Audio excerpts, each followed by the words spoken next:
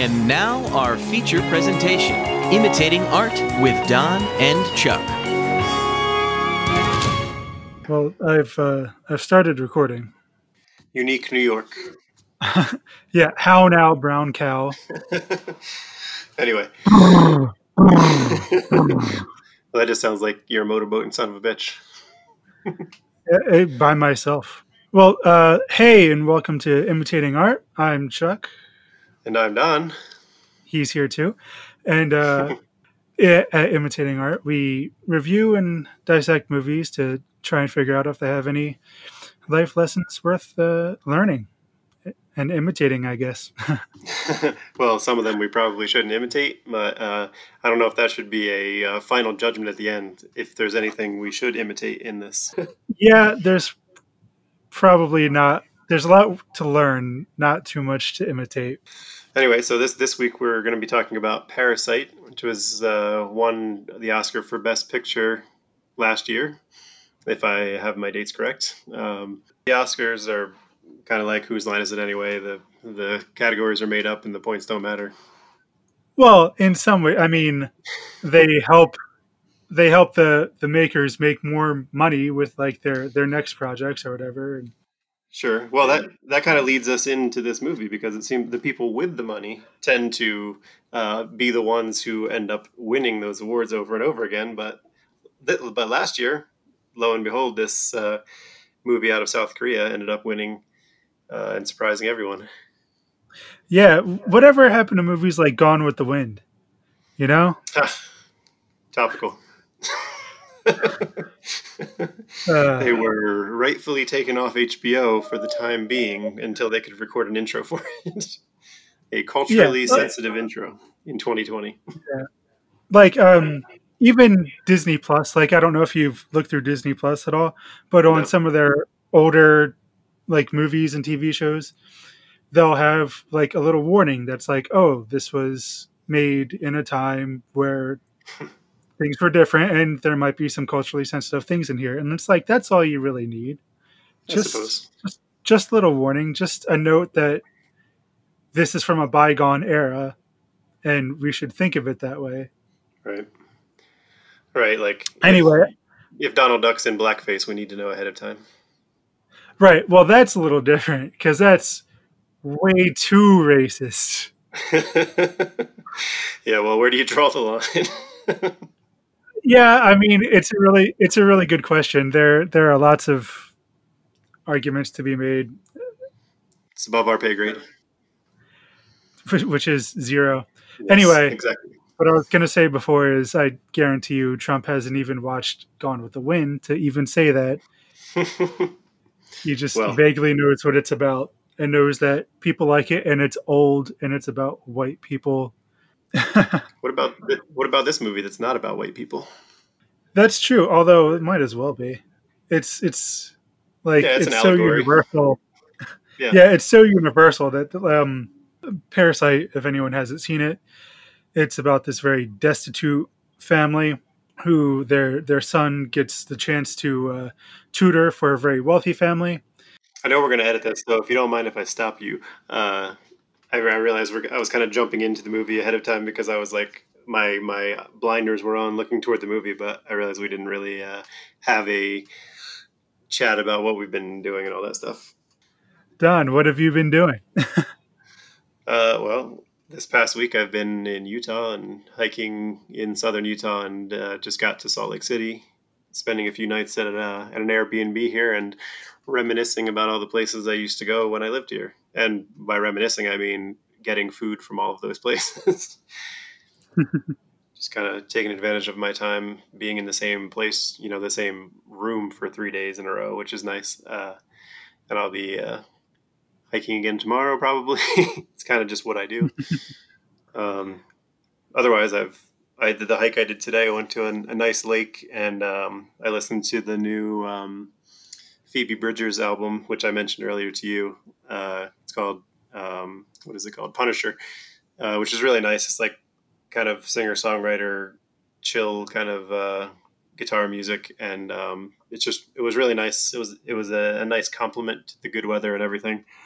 So I like to listen to things like that when I'm hiking, because I kind of make this connection in my head to the place that I am when I listen to an album for the first time, and then that kind of stays with me. The images and the music always are kind of paired up for me. Yeah, I know you've said that before, like with the Gratitude album. Yeah, from Cape Cod. Yeah, that's true. That one always does. And the first time I actually got into and listened to a lot of Frank Turner was in Acadia National Park in Maine. And sometimes when I go back and listen to that one album, my mind still kind of drifts off to those places where I was hiking. What about you? What have you been doing? Sounds like you've had a very exciting day and week. Today I woke up, went for a run, and that was about it until the Newfound Glory live stream today, which lasted like 2.5 hours. They played 40 songs, man. Wow. Where were they playing? Were they playing in like a Yeah. studio space or what? Yeah, so I think they rented out like a place that does like live streams, maybe. Mm-hmm. And they set up like a little stage and like a lighting thing with all kinds of different flashing lights and like a sort of like a digital background that was flashing all kinds of things. Mm-hmm. But yeah, it was just like a small little space, just the four of them. Ryan Key wasn't there. Oh, okay. I was wondering that. Ended up pretty well. Although playing 40 songs, Jordan was singing so high that by the time like they played their cover of "Let It Go" very late into it, and he just couldn't handle it. And he didn't have the crowd there to do half the work for him this time. Yeah, they mentioned that. But you know what doesn't pay very well? Parasite? Folding pizza boxes. Oh. Yes, that's true. Yeah, especially if you fold 25% of them poorly. That's true. I would probably fold all of them poorly. Yes. But getting back to what we were saying before, Parasite is a film about a very destitute family who has the job of folding pizza boxes, Mm-hmm. who get the chance, the son gets the chance to tutor for a wealthy family, and they use that as an in to kind of con their way into the whole family working for this wealthy family. Yeah, it's basically. I mean, it's kind of crazy. It's like an Ocean's 11 style con job to get people into this house. Yeah, it definitely feels like that. It's one of those movies where the first half almost feels like a completely different movie than the second half. It really does. There's quite a jump. But it's set up so well that it doesn't matter. Well, not that it doesn't matter. It's just that everything that happens in the second half is like the nightmare version of what happens in the first half. Right. So it's not like it's two separate movies because it makes sense that the second half is what it is.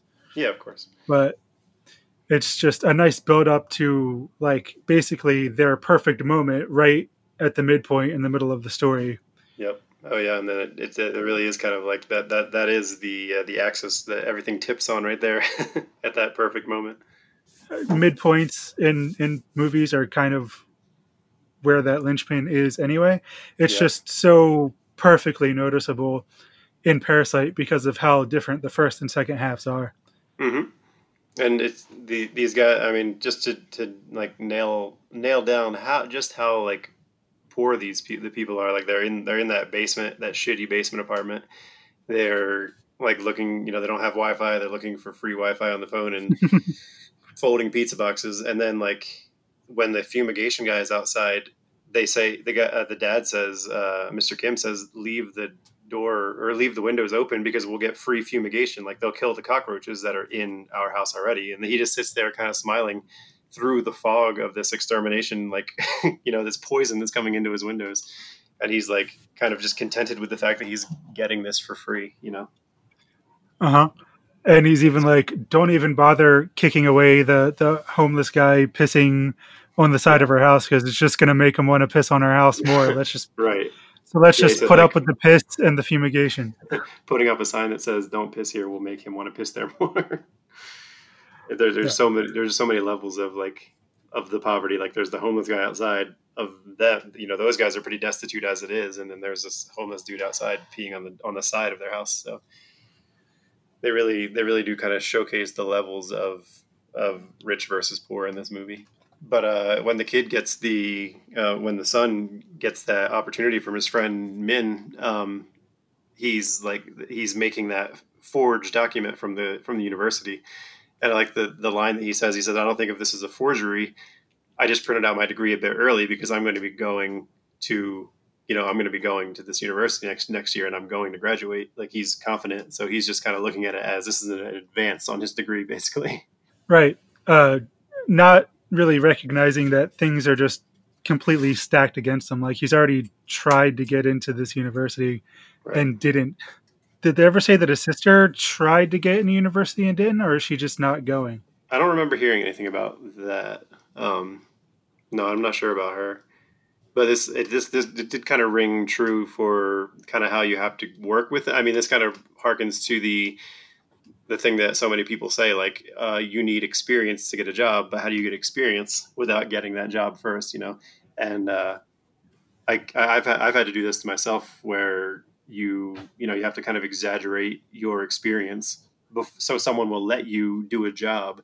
For me as a photographer, I had to say that I had done more weddings than I have done before to be allowed to shoot a wedding. And then, then once I'm able to actually build a portfolio, I can say, here's more of the work I've done. I had to kind of fudge some of the things and take more photos from one wedding and make it look like multiples.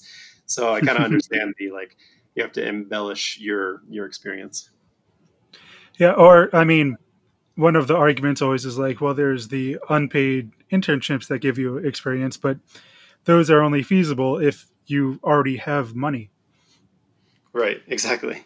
And I mean, that makes sense in the context of this movie as well. Yeah. The opportunities are mostly out there for the people who have situations that are creating more opportunities for themselves, and it's sort of taking away the opportunities for the people who just don't have nearly as much. Right. And I mean, that's shown a few different ways in this film too. But I mean, well, once the one kid gets in there, then there's, they start conning to get the other people in there. They force the other people out, or the girl takes her panties off to get the driver fired so the dad can come work as a driver. And it's just interesting to see how much nepotism plays a role there, where like the rich woman, the mother of the Park family says, you actually know such a person that's this good? We'll hire them just because we know we trust you, and we will hire them based on your recommendation. Like, that's kind of how the whole thing, that's how all the dominoes are lined up and fall. Yeah. Two things real quick. First thing, when she took off her panties, I was like, what the fuck is she doing? Like, because they didn't tell us, like, there was a plan in place. We just had to watch it happen and then, catch up as we learn what's going on. But I was like, is she trying to come on to him? What's going on? And then with like the next scene when it was kind of showing the success of the plan, I was like, Right. But my second thing is, it's like very early on shown how sort of shitty the rich people think of the people that they see below them, because as the Kim family is getting each successive worker fired from the Park family, it's not like the Park family is going to their workers and talking to them about any of these problems. Right. They're just getting wind of a problem or a possible problem and then immediately terminating these people. There's not much exposition in the way of they just execute the plan, and then the parks fire the people. It's like it's almost a little too easy in certain ways. Like and Mr. Kim, when he's getting drunk later in the movie, says these people are really, this mother is really gullible, right? Like, she's super naive, and like she'll kind of believe anything we say. And it's kind of interesting to see how quickly they build that relationship with the family, just by being loyal subjects or employees or whatever you want to call them. Yeah. And Min, when he was describing the mom to Kaiwu in the beginning, did describe her as simple. Yeah, and I mean the whole nepotism thing when you know, like that really kind of is kind of a evolutionary thing in a way where they're kind of just showing that being part of a community and having good relationships is really the only way to build your life and like get ahead in a community. You know, you can work hard, like the girl, the Kim girl, who is an artist, who is a good artist pretending to be a teacher, or an art therapist. And then you could also be born into a rich family where the son is told he's a great artist even though he's not, you know. So like he's kind of boosted, he's being taught by someone who's much better than him, who is not as appreciated as him, even though she is actually good at good at what she does. Right, but she doesn't even do that job. She finds another way to get a higher paying job and fakes that instead. Yeah, and you know what I find interesting about all these people is that they're actually quite good at what they do. Like Mr. Kim's a great driver. The son Hmm. is a good tutor. She's a good, you know, I mean, I don't know how she is as an artist, but she seems like she does well with the children. And the mother is a maid for the most part. You know, she doesn't know what that ramen dish is until she looks it Yeah. up.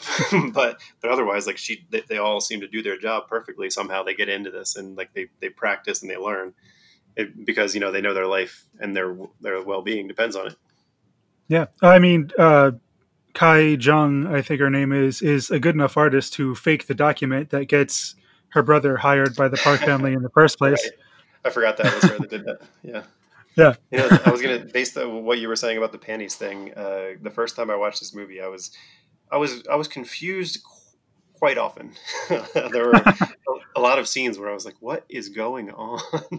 And it didn't help that the first time I watched it, or the first time I started watching it, uh, I had a bad subtitle track. It was like a really like kind of like almost like cut and paste, like a YouTube Aunt Jemima, whatever it was that you said on YouTube. Oh yeah, yeah, yeah. I can't remember what it was that you said, but it's like bad lip reading basically. Hmm. And I was like 20 minutes in, I was like, this is really poorly translated. I can't watch an Oscar. You know, I can't watch the Oscar winner movie with this bad subtitles on it. So I had to. Then when I went back, it was much easier to understand when the subtitles were correct. The first time I watched it, it was also nighttime. I was in my bunk on the ship, and I was Hmm. like probably not completely awake. So I think I was kind of seeing things and being like, "What is going on? Did I miss something?" In any case, the second time I watched it, it was much easier to follow. So I'm sure that was partly just me. Maybe the main reason I was confused about the panties thing was because as it was happening, I thought I was supposed to already know why she was doing it. Right? Am I Like I missing thought I something? was supposed to understand. Yeah, and then it was explained later. Whereas when they get to the guy in the basement in the second half of the movie, I was like, well, clearly this hasn't been explained, but they're probably going to explain it to me. So I didn't feel confused. I was just waiting for the information and letting it play out. Yeah, it's the and going back to that girl, to the Kim girl who was teaching art.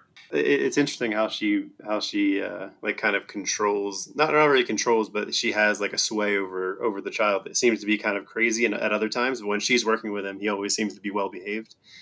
And I wonder if he's like really kind of thinking that he's a good artist, and when now that he's in the presence of someone who is a teacher, an art teacher, now he's like this is the one thing that actually like focuses him.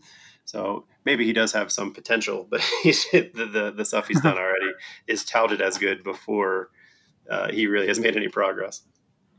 Maybe. My guess would be she probably is kind of strict and disciplines him, whereas his mom doesn't. So, Right. Yeah, that's true. She does kind of show that in the beginning where she asks the housekeeper to leave, and then she kind of shows her shows her alpha right away. hmm. But it's interesting to see how they like. It's almost like everybody there. They talk about it in the artist thing, but everybody's kind of faking it as well. Kind of like I said before about having to pretend you have more experience than you do. Even the artists are like they're jealous of other people who are better artists than them, but those people are faking it too. Like maybe I don't know if that's actually the case with the Park family, but the Kims are jealous of the Park family for having so much money and all this stuff, but they're all, the Mr. Park says he's not really in love, or he kind of lets on that he's not really in love with his wife. He says something like, we'll call it love, sure. Yeah. But they're all kind of faking it in one way or another. So I thought that was interesting when I heard him say that he's not really in love, but they're all kind of just struggling to make things work, whether they're poor or rich or whatever. But they're looking at other people with, admiration or jealousy or whatever. Yeah. I don't think I could have put that any better myself. So one of the, I guess it's not that interesting, but so like Mr. Park, do we even know what his company is? I don't think they ever say? I don't think they get into it at all, or at least not to the point where I remember anything about it. So we just know that he like runs a successful company. Right. So it's like this interesting dichotomy with Mr. Kim, who has started several failed companies. Mm-hmm. And likely Mr. Park probably had lots of help getting his company started and successful. Right. For one, he probably built it on his own. Yeah, right. Like he probably went to a good school. Right. Probably came from a good family. Probably went to a good school. Probably made good contacts at that school. Probably got a good internship, and he probably thinks he started at the bottom, but there's no way he didn't have a leg up. Right. I mean, even though, there are a lot of assumptions there, but I think it is kind of, that does kind of lead you down that path to assuming that about him. And it's interesting to look at the other side of the Kim family that are like, when you look at it, when you back up and look at it, they look like sociopathic the way they get this kind of, they con this family and they seem like they're ready to do it, but they have the skills to fit in and do the things they need to do.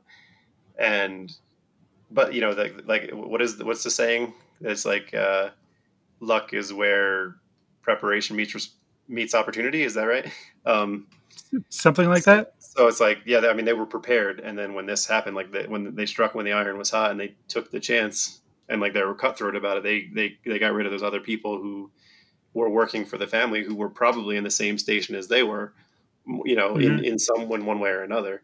So it's kind of like you have to be cutthroat when you're in the position of poverty you have to do whatever you have to do to put food on the table and, get ahead.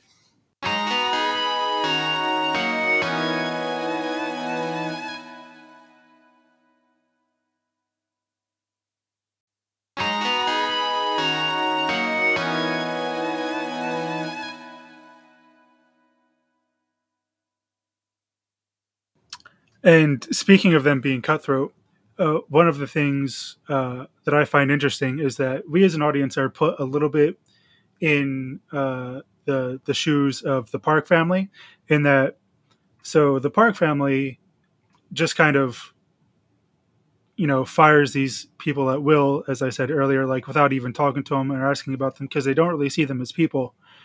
But we as an audience aren't really that sad when they lose their jobs, because the filmmakers haven't given us anything about these people's lives. Right. So they really just come off as, the maid or the housekeeper or the driver, and not really people, which is what comes back to haunt. And the Kims don't really see them as that either. They just see them as things standing in their way. Right. But not seeing them as people, no one seeing them as people, is really what it comes back to haunt everyone in the second half of the movie, when the housekeeper does have this backstory where she has a husband who is in terrible debt, who has also tried to start several companies unsuccessfully, like Mr. Kim, who is being hidden in the sub basement of the Park's house, and just like a parasite, just coming up and getting food whenever he can. It's interesting you put it that I didn't really think about that specifically. That's interesting. And it's interesting specifically because I think each of the people that got fired, let's say like the driver, he made, he wasn't pushy. He wasn't too pushy. He wasn't overt about it, but he did make the, like, I'm going to take you home. Hey, just let me take you home. I'm not going to drop you off at the subway station. I'm going to take you to your house. So she wasn't completely lying when she said that the guy was trying to like take her back to her house and reveal where she lived or whatever. Whatever Mrs. Park ended up saying, exclaiming like, "Oh, he was going to take you. He was going to reveal where you lived if he took you home at that late at night." And then Right. the maid kind of had like this moment of like she was being kind of nibby when she was sticking around, and the daughter was asking her to leave. The art therapist, teacher was asking her to leave, and she kind of gave this kind of dirty look. So I feel like they each had a little bit of a twinge of, okay, we don't really care if this person leaves or gets fired now because they're setting you up to not like them in that way.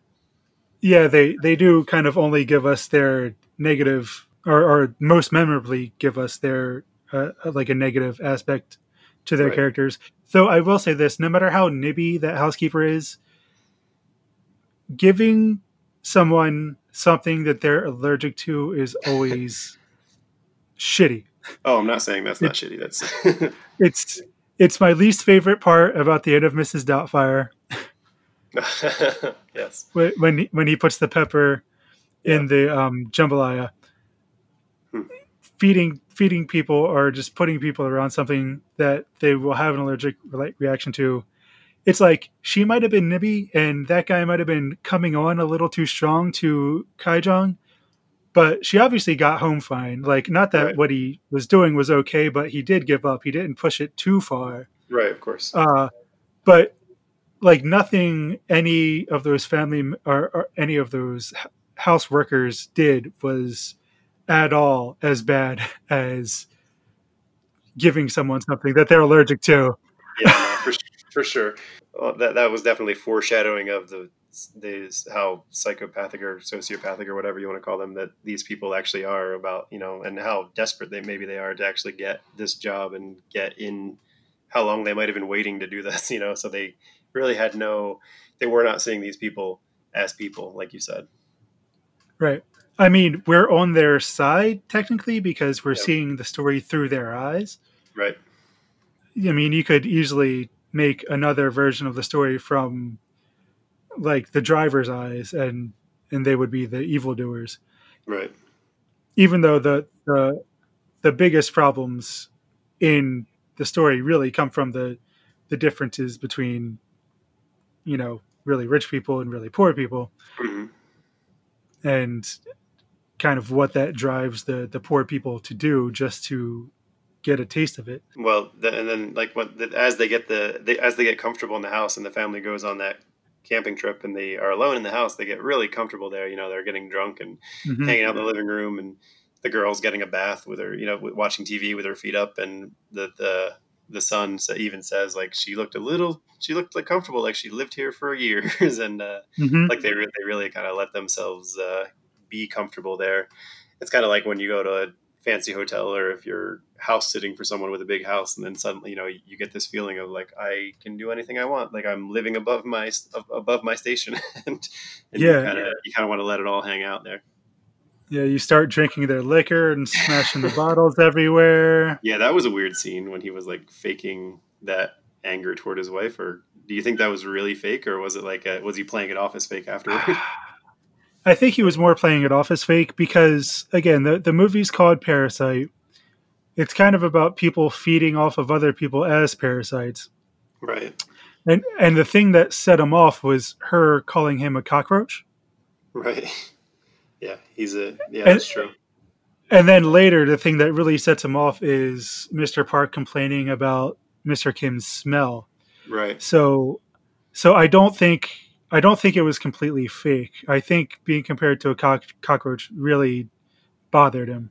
Yeah. No, I agree. But I was just wondering if that was like premeditated, or if it was like he did it and then he realized in the moment, like, I can't do this. This is, this isn't who I am or whatever. And then he let her go and was like, gotcha. Just kidding. Haha.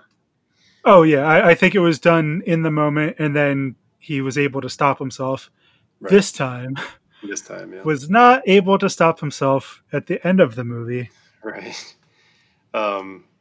Yeah, that's interesting. I was very curious about that thing. Oh, and the smell thing you mentioned. I don't actually know if that was meant to be like a plot device of kind of like we're like sniffing out, like they're almost on to them in a way, like they're starting to sniff, they're starting to notice something smells rotten, you know? Oh, I'm very certain it is because that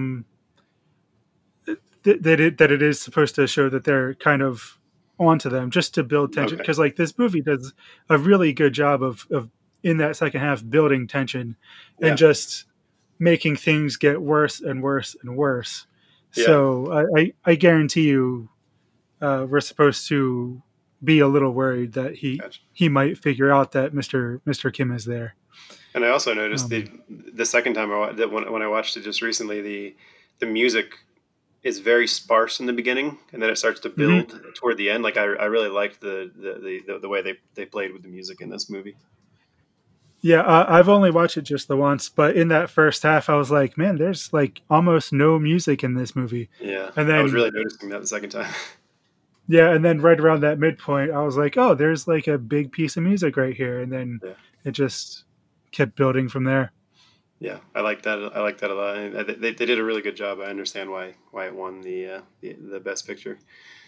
Oh shit! The mother says at one point, Mrs. Kim says, she's like, money. If I had money, I would be nice too. And she says money is an iron, like it smooths everything out, which is not untrue in a lot of situations. Like it does. It's not a fix for everything, but when you don't have money, that's all you can think about. Like that's everything is about getting money. So like everything they're doing is to make sure they will have money, where the other people get to kind of kick back and camp in a teepee and stuff like that.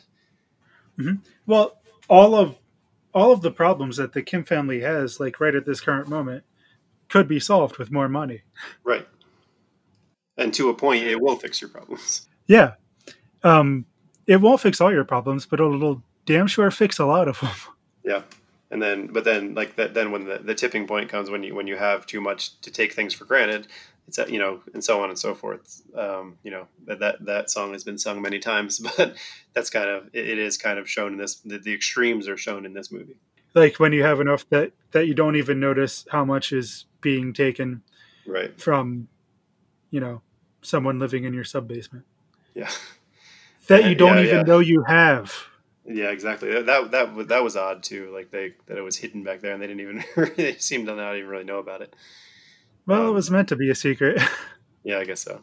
And then, once we get to the point where we meet the guy in the basement, and the old housekeeper starts like the old housekeeper and her husband just are sitting there drinking the liquor, holding them hostage with the send button on the phone to send the video of them, hiding out in their house. And like they're reveling in the fact that they can make them do whatever they want because they have this like nuclear missile pointed at them basically. Yeah. And it's just like the power, the fact that they so quickly succumb to that power and like it goes to their head so quickly. I think that's another theme of the movie where like you get this power and you get comfortable real quickly with it. Well, yeah, and not only that, but the Kim family is now standing in the housekeeper and her husband's way of being able to continue, living the way that they have. So it's completely flipped. Yep. For them. Yeah, that was an interesting power dynamic switch there for a little while, and then they had the crazy like. I don't know. I feel like if you screenshot any of those moments when they were fighting for the phone, it could have been like a Baroque painting, It was pretty crazy to see them all every hand on the phone at one point, and like people getting hit with whatever they were getting hit with, pots or bottles or whatever was laying around. Yeah, and then the second half ends up taking a tragic turn. And I was wondering where it was all going because I know it couldn't end well. Yeah, I don't know. It's crazy to me that Kai Wu could take that stone to the head twice and end up coming out of a coma. Yeah, that was surprising too. I mean, but Yeah. before that even happens, um, they go back to their house that's flooded, and like Oh yeah. they're they're like they're metaphorically and literally trying to keep their heads above water in their own shit. Right. And it's like stuff is shooting out of the toilet and they're trying to save little things, and he saves the rock or whatever. And it's just a really strange kind of on the nose kind of metaphor there. But Yeah. it's interesting to see how that scene plays out while every the Kim or the Park family's big camping trip got rained out because the river was flooding, and then these guys go back to their house and their entire livelihood is flooded. Yeah, and the park son doesn't need like has a tent that's waterproof. Right. Oh yeah, Like because they got it in the U.S. I remember they mentioned that. yeah, It'll be fine. We got it from the U.S. yeah, he sleeps outside in that pouring rain and nothing happens Right. to him or his tent. Yeah, like they were content and saying what it would be like to live in that big house, and then they go home. They go home. Their house is flooded, and this kind of spoiled child is choosing to sleep out in the rain because he has yet another place where he can be dry and, and safe. Yeah. And then the whole flooding debacle leads Mr. Kim to say, "You know what the best plan is? No plan." Right. Oh yeah, he says like no, he's like nothing matters. He actually says like none of it matters right now, no matter what you plan. Yeah, he was like, "If you have a plan, everything can go wrong." Yeah. Which is exactly what has just happened to them. They had this big plan, and everything is about to crumble out from under them. Yeah. That's the next tipping point right there. And then Yeah. yeah, I liked that. What I hadn't remembered that he said that the first time I watched it, but like that really struck an interesting chord with me, where he said like it doesn't matter what you do, if you plan things, it's going to go wrong. It's men plan, God laughs kind of. And then all the craziness ensues. Yet another take a screenshot and paint that scene, because it's really incredible to watch the birthday party scene where everybody goes wild. Yeah. And I think it's interesting that, obviously the caged man goes crazy. He's been down there for 4 years. Of course, he's going to go a little crazy, and he's been Well, sure, that was after his wife actually died, though, right? yeah. So he's already probably a He's little on the brink. off, and then the Kim family gives him this further push into he has nothing now, and he just goes for it, Yeah. and he goes on this rampage at the party, and it's just funny that Mr. Kim's daughter A gets stabbed and Hmm. is dying in front of him, but he still has the opportunity to make it out without getting found out until he throws the keys to Mr. Park and they fall under the house keeper's husband. And Right. and when Mr. Park goes to lift up uh, the housekeeper's husband, in another great example of him not being able to see people under his station as actual people, all, all, Right. all, Just an obstacle in his way. all he can do is wince at the man's smell as he's grabbing for these keys, Right. and that's And that sets and off that's what Kim. drives Mr. Kim to go, take all his anger and frustration out. Yeah, and the last thing that guy says before he like as he's getting stabbed with the poker or whatever it is, the skewer, he just says respect when he says, "Do I even know you?" Like the Mr. Park says, "Do I know you, or you know me, or whatever?" Yeah, And he just says respect, and then he dies yeah, basically. And that's an interest. I thought that was an interesting death, and again another like kind of obvious point out of like all I'm looking for is respect, and you're not giving me, you're not seeing me as a person. yep. And then Mr. Kim stuck, probably dying in that hole. Yeah. I There's think it's interesting though that he replaces the housekeeper's husband. Like it's almost, and when I was actually examining this, I saw a lot of somewhat obvious metaphors where it's like, or at least to me, it seemed like Mr. Kim is replacing this guy. It's almost like the poverty cycle. It's a prison. The basement is the prison, and he's struggling, and he's back in the same situation of sneaking out as a parasite, pulling food out of the fridge when he can. Mm-hmm. Everything is cyclical and it repeats because nothing has changed outside of this one small family group. Yep. And I mean, Kaiwu can believe all he wants that he's going to get a good education and good job and be able to buy the house, but Yeah. it's very unlikely to happen. Yeah. Well, it's interesting to see also that his dad, and since you mentioned that, that Mr. Kim is like, not, nihilistic. None of it matters. It doesn't matter what kind of plans you have. And then the son is still like, I'm going to get a job and I'm going to buy this house and I'm going to make a lot of money. And he's still optimistic. Like, he's still young and bright eyed and looking forward to what could be. He hasn't learned that lesson yet, that the system is stacked against him, because he was more or less, he was born into the wrong family. Yeah. Well, to be fair, his brain surgery has had quite an effect on him after being in the coma. Now he can only laugh at traumatic things. So I wonder if that plays any sort of effect into it. Maybe. I didn't really think about that. Me neither until just now. I was just looking at it as like the generational. Everybody is. The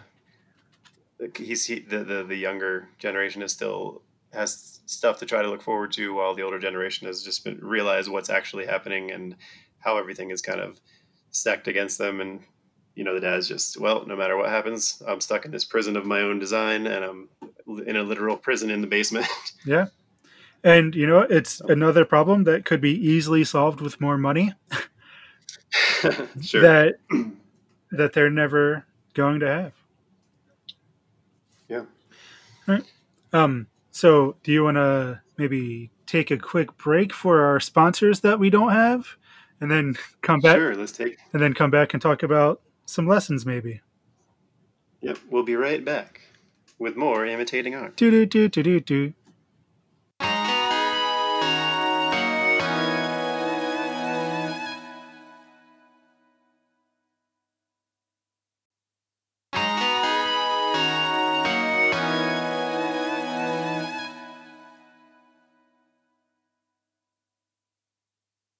All right. Well, we're back here, and Don, I know you had an idea for what you think the biggest lesson to learn in this movie was, but I forget what it is. I don't even actually know if I still feel the same way after talking about it. Yeah, like the more we talk about it, the more I'm like, it is a little bit muddy, like I said, but I don't know. It's like it feels a lot more like an anti-capitalist thing, obviously, because it's just the rich versus the poor. I don't know. Do you have you come up with any new thoughts since last time we checked? No. What was your initial thought for the lesson? I don't even. I think since I watched it again since then, I think it was mostly that, like, everyone is making somebody else out to be the bad guy. Oh yeah. Like, nobody wants to take responsibility for themselves, and that's not even. I mean, I still kind of feel that way in a way. Like, everybody's comparing themselves to somebody else. Yeah, like I said, it's in there for sure. I don't know if it's the main takeaway, but it's there. No, and I mean. I do have a heart. It is a really interesting movie, and I think it's nebulous by design, and almost like it's hard to pull one. At least for me, it's hard to pull like one specific lesson out of this. Yeah, well, that's because it's a good movie.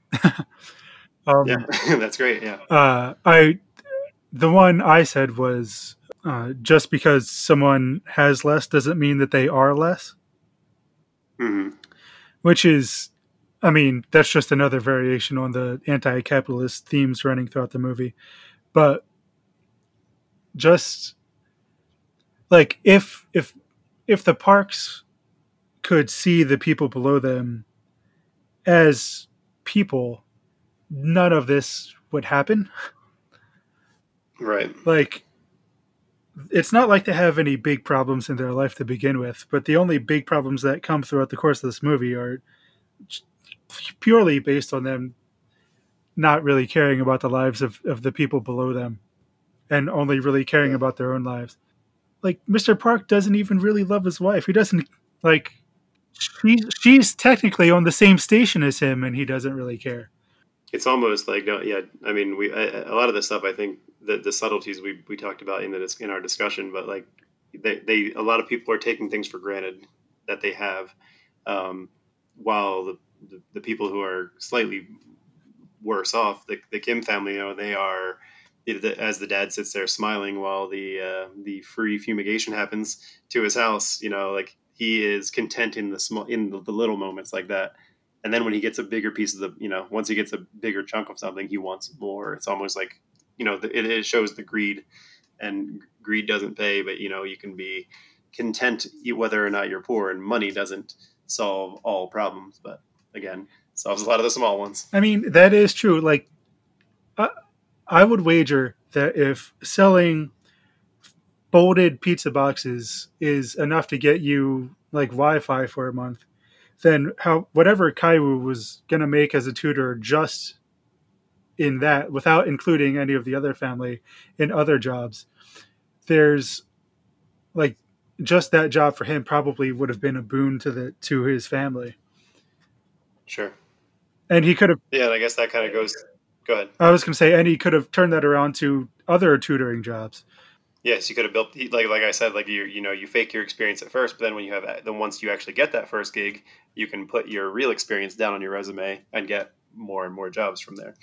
So that's true. It's almost like the greed in there. They got a little bit in for a penny, in for a pound. I don't know if that actually works, but they were in for a little bit, and then they saw, but what if we got even more, and they got greedy, and then they took it too far. That's true. I'm not sure how to phrase that right now, but yeah, don't get greedy. Yeah. I mean, don't get greedy is kind of it. Like, don't take what you have for granted, and don't appreciate what you do have. Don't take what you have for granted, no matter how you look at it. Like you said, that even just the two of them working there, the tutor and the art therapist, like between the two of them, they probably could have carried the family, for a while. Yeah. Yeah, because he even said he paid. Mrs. Park said I even upped the salary of Min's original salary for inflation. Yeah, she mentions inflation in the beginning, and I'm sure he was making a decent amount just because they saw Min as another rich person as well, since like he's going to university. So I guarantee that the Park family saw him as someone with money. He has more than the Park family for sure. It came off that way anyway. Sure. What do you think? What do you think the stone represents? Both times I watched it, I was trying to figure out what they were going for with that, and I still honestly have no idea. So I sort of accidentally looked it up. I was just looking at the IMDb trivia, and it got mentioned in there, and I was like, oh, damn it. I wish I hadn't read that. I wish I had been able to. I mean, I would like to know because I really don't have an idea. Yeah, I was like, but in that moment, I was like, I wish I'd had more time to think on it myself before I happened to read this. But they were putting it forward that the stone really represents like all of the unrealistic hopes and dreams that are holding Kaiwu back. Okay. So I think it's even supposed to be symbolic at the end that he's putting the stone away because now in the stream. Yeah, because now he thinks he has an actual plan and he doesn't just have to hope for it anymore. But it is interesting that he says after the flood that the stone keeps finding him, but it does seem to find him in mostly the worst moments. Like in the flood. I don't think I would have ever picked up on that. Oh, exactly. I probably wouldn't have either. And then, of course, in that third act, all of his hopes and dreams come crashing down right on his head. Well, okay, there you go. Well, when you put it that way, yeah. It's all it smacks a bit of English teachers telling you what the symbolism in a book is, even if the author doesn't believe it, kind of thing. Sure, I've always had a problem with that in interpreting things, even though that's entirely what this podcast is supposed to be. Sure. Well, I mean, yeah. But but you know what I mean. Like it's like not you can. I mean, I do appreciate that art is is subjective and it's meant to elicit different feelings and philosophies from different people. There's a reason that people who make nebulous artworks don't discuss all the time what everything means, because they don't want it to mean one thing and then alienate the people who were enjoying it for another reason. It's meant to be interpreted. So that's what we're doing. Again, that's what we're doing right now. right. Although I will say this, the reason I hated it in English class is because it always felt like that meant that anything could mean anything. Sure. But there are a lot of things, like with this stone, if it is meant to represent the hopes and dreams that are holding him down, which could be or could be not true, but there is a context there for that to be true. So it wouldn't just be a random thing like, oh, you're just putting this onto this because you want it to be true. But there is at least a context there for it, so that it wouldn't be completely random for it to mean that. No, I can definitely believe it, but I don't know if I would have pulled it out, but I definitely did.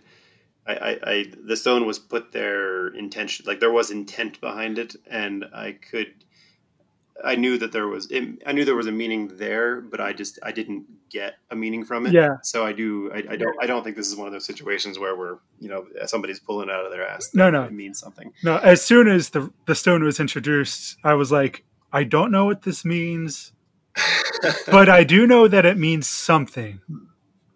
Yeah. Like just the way it's filmed. Again, like you said, it's, that's why it's a good movie, because not everything's going to be completely spelled out for you. Some things are going to be kind of like, what did that mean? Yeah. And I will say this, at least the ending to this movie made a lot more sense than, say, Enemy with Jake Gyllenhaal. I know the movie. It's been too long. That's the one where, like, I was okay with the movie. Like, I remember that's the carbon copy of himself or whatever, like his doppelganger or whatever. Yeah, and then it ends with him turning into a giant spider, and that's the last shot of the movie. Well, clearly it didn't make an impression because I don't remember that. And I was like, I was here to watch the movie, and then as things were going on, I was okay with looking into the movie for things. But it's just... You're like, I was with you right up to the end there. Well, it's not that I think that him turning into a spider doesn't mean anything. It's just that it's like, now you're almost begging me to look into it and to interpret it. And I don't know. I don't think it actually came completely out of nowhere in there. I think they worked somewhat building up to it, but I don't know. I would still watch it again, but I would rather watch Denis Villeneuve's other movies first. I'd rather watch Nightcrawler again. Oh yeah, and we have, which is on our list. Yeah, it is on our list, and we absolutely should do it for this. So, yes. Just to recap, good movie, and main lessons seem to be: don't get greedy, and see other people as people. Don't put them below you.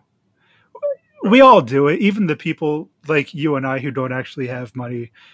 I guarantee you there are times throughout our day where we see someone and subconsciously think of them as being below us, and it makes us feel better about ourselves. Sure. And that is just shitty of us. Yeah. Sometimes I catch myself like later in the day or like the next day, and I'm like, oh, I should have respected that person a little more. Like, that wasn't cool of me. Yeah. Yeah, and that's and I guess in this case, this is a lesson that is good to be learned from this movie. Yes. So again, well, what you were saying earlier is we don't need to imitate things. So I would not imitate any of the characters in this movie. No. But I will take lessons from what they did that they shouldn't have done. Yes. Learn from their mistakes. Yes. It is interesting that in that midpoint where the Kims are just in the Parks house without the Parks. They do all these crazy, stupid, fun things, but really, like, it seemed like the most enjoyable thing for them was just to sit down as a family in that living room, not even watching TV, just looking out the window at the lawn, which is a beautiful lawn. Yeah. I mean, that's like they're looking through the glass at, the grass is greener on the other side almost. Yeah, and they're still hoping at that point that Kaiwu will marry the Park's daughter, and that that'll be their house, and like they're not even happy with working in this beautiful, like they're making a good amount of money, making more money than they probably ever have, Mm-hmm. working in this beautiful house for, I mean, everyone works for assholes at some point, but Sure. but like they get to work in this beautiful house with people who aren't the best, but they're kind of cool people, and Yeah. it's still not enough. They Yeah. And I mean, they're making enough to essentially build a life of their own, but they don't want their own life. They want someone else's life. yeah. And sorry, I interrupted you. What were Yeah. you going to say?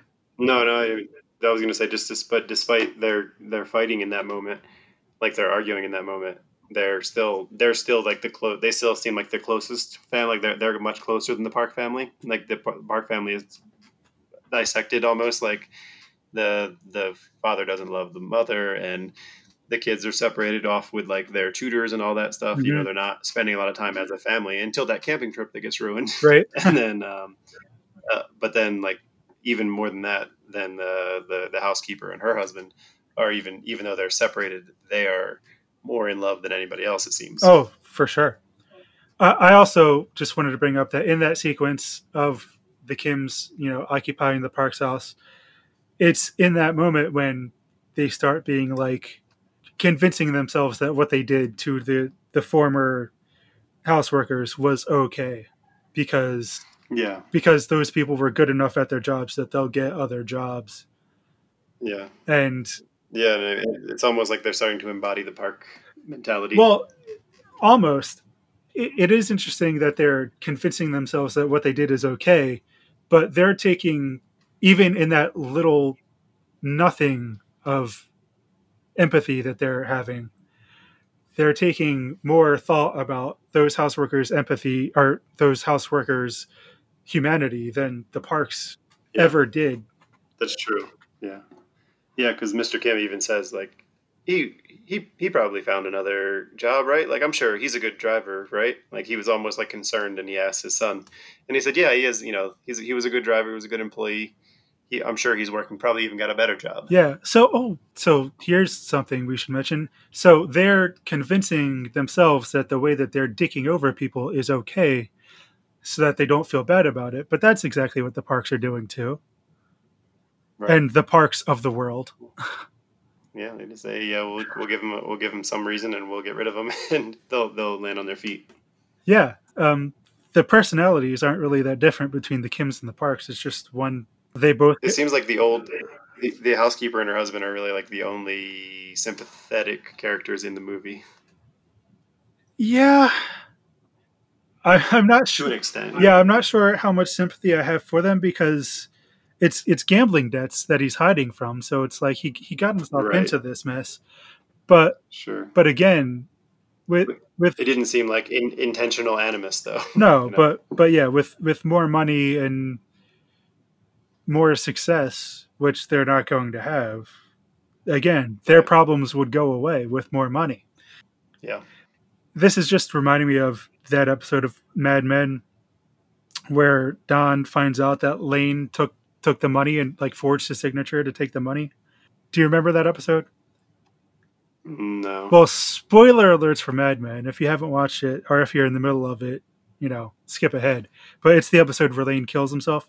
Oh, okay. Yeah. Um, That did come to mind, but I didn't know it was the same episode. yeah, Alex and I talk about this episode a lot. But Lane had previously in the season forged, he needed some money, forged Don's signature. to get some money, which he thought of as a 12-day loan. And then Right. Don finds out about it, and he's like, why didn't you just ask for the money? And to Lane, that would have been an embarrassment. But Right. but what he doesn't realize is Don's pretty good at keeping secrets, Right. and B, that amount of money meant nothing to Don. He wouldn't have cared. Just take it, pay him back when you can. Yeah. But by getting greedy with it, Lane forced Don to have to fire him because Right. And then that's how it all ended up. because now he can't trust the person in charge of his money to take care of the money. Yeah. I was just thinking the other day about rewatching Mad Men. It's not on Netflix anymore. Well, as it turns out, there are other ways to get episodes of things. No, I understand, but that's a show that's one of Alex's favorite shows, and she watches it all the time, and so I know for sure it's not on Netflix anymore because she can't watch it anymore. I mean, I do love the convenience of Netflix, but that's never stopped me from watching whatever I was going to watch. No, I understand. But I have been watching Big Mouth, which is fantastic, and you should watch Nice. it. A couple of years ago, I did watch the first couple episodes, but then stopped and just never got back into it. I also want to watch the last 2 seasons of F is for Family because I watched the first 2, and I thought season 2 was great, and I didn't even know there was a season 3, and now season 4 just came out. Okay. That's So you would recommend that? Yeah, I would like season 1's not that great, but I watched the first few episodes. yeah, but season 2 I remember it being pretty great, so I would recommend watching season 1 to get through to season 2. Okay, great. Yeah, and it's one that's always been on my radar of I want to watch this, but much like BoJack and now Big Mouth, like I've taken a long time to actually get to them. Right. And then once I finished BoJack, I started watching Big Mouth around the same time I started watching BoJack, but I got much more into BoJack, so I finished that first, and now I'm going back and continuing and finishing up Nice. the 3rd season of Big Mouth now.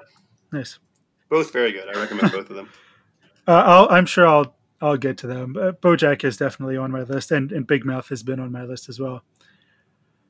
Although I will say this, it sounds like the discussion on the movie is basically over. Yes, I would say so. Uh, We've come to the recommendation portion of the podcast. Yeah, the recommendation of something I watched like 2 or 3 years ago and don't remember too much about other than really liking it. I'm not sure I can fully recommend it. I will recommend. I've been watching The Dragon Prince on Netflix. It's like a kids cartoon. It's about kids, but it's created by the head writer of Avatar: The Last Airbender, which I've also just started watching because that's on Netflix. But The Dragon Prince is just a really well done, like it's a good adventure story with good characters, good writing. I really enjoy it. I'm almost to the end. I don't want it to be over, but I'm pretty sure it just has the 3 seasons. It seems like it's getting to an ending. I have 2 episodes left. I'm not ready, but I look forward to rewatching it. It's pretty good. Right. I don't know. I don't know if it's your bag, Don, but I would venture to guess it's probably not something that would draw me in. But just based on the name and the fact that it is just an adventure cartoon, like it's not. The cartoons that I have been watching, are definitely adult cartoons, which I enjoy. But the name alone made me go, well. But that, to be fair, the same thing was the case for Mythic Quest. Okay. And that's the Rob McElhenney show on Apple TV. Sure. And it's properly a hilarious, really well done show, and the cast is awesome. I was very surprised at how good it was. Danny Pudi is in it, and David Hornsby, if you know him. It's just a really good cast, and just a surprisingly funny show about the creators of a game called Mythic Quests. So the poster made it look like it was going to be this like mythical Quest. like gnomes and names and mythical quest and dragons and gnomes and knights and things. But it's about these like dorky, nerdy kind of creators and this like narcissistic CEO who is played by Rob McElhenney, of course. Nice. All right. Well, Dragon Prince and Mythic Quest. Check them out. Many things for everyone to watch now. Many requests or many recommendations. Yeah. All right. Well, if you think we got Parasite completely wrong, or you have questions, comments, just want to say hi, you can always email us at imitatingart1@gmail.com. And you can find us on Instagram or Twitter at imitatingartpod. And you can find the two of us individually. Oh yeah, you can find us individually, but why would you want to do that? But if you do, you can find me on Instagram and Twitter at Big F and Moose. And I'm on Instagram at Don't Worry, I'm Finite. And the fun news right now is that even though this is the third episode and you've heard the theme music, hopefully for the first two episodes, hopefully you've listened to all three. We just finally got that theme music in. We just finally got episode 1 all set up and scheduled. So hopefully it gets pushed through to all of the places it's supposed to by the time we hope to release.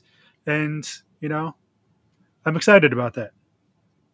Yeah, me too. And I'm excited about the podcast itself. I'm very excited for the music because our friend Nathan created it, and it is, as we expected, wonderful.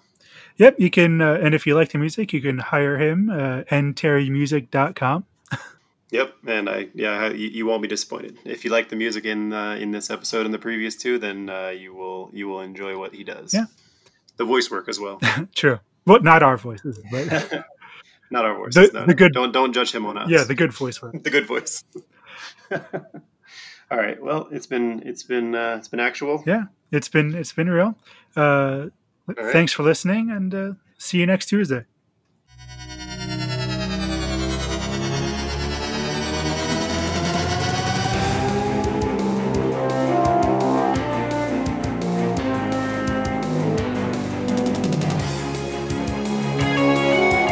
Don and Chuck will return in Imitating Art with Don and Chuck.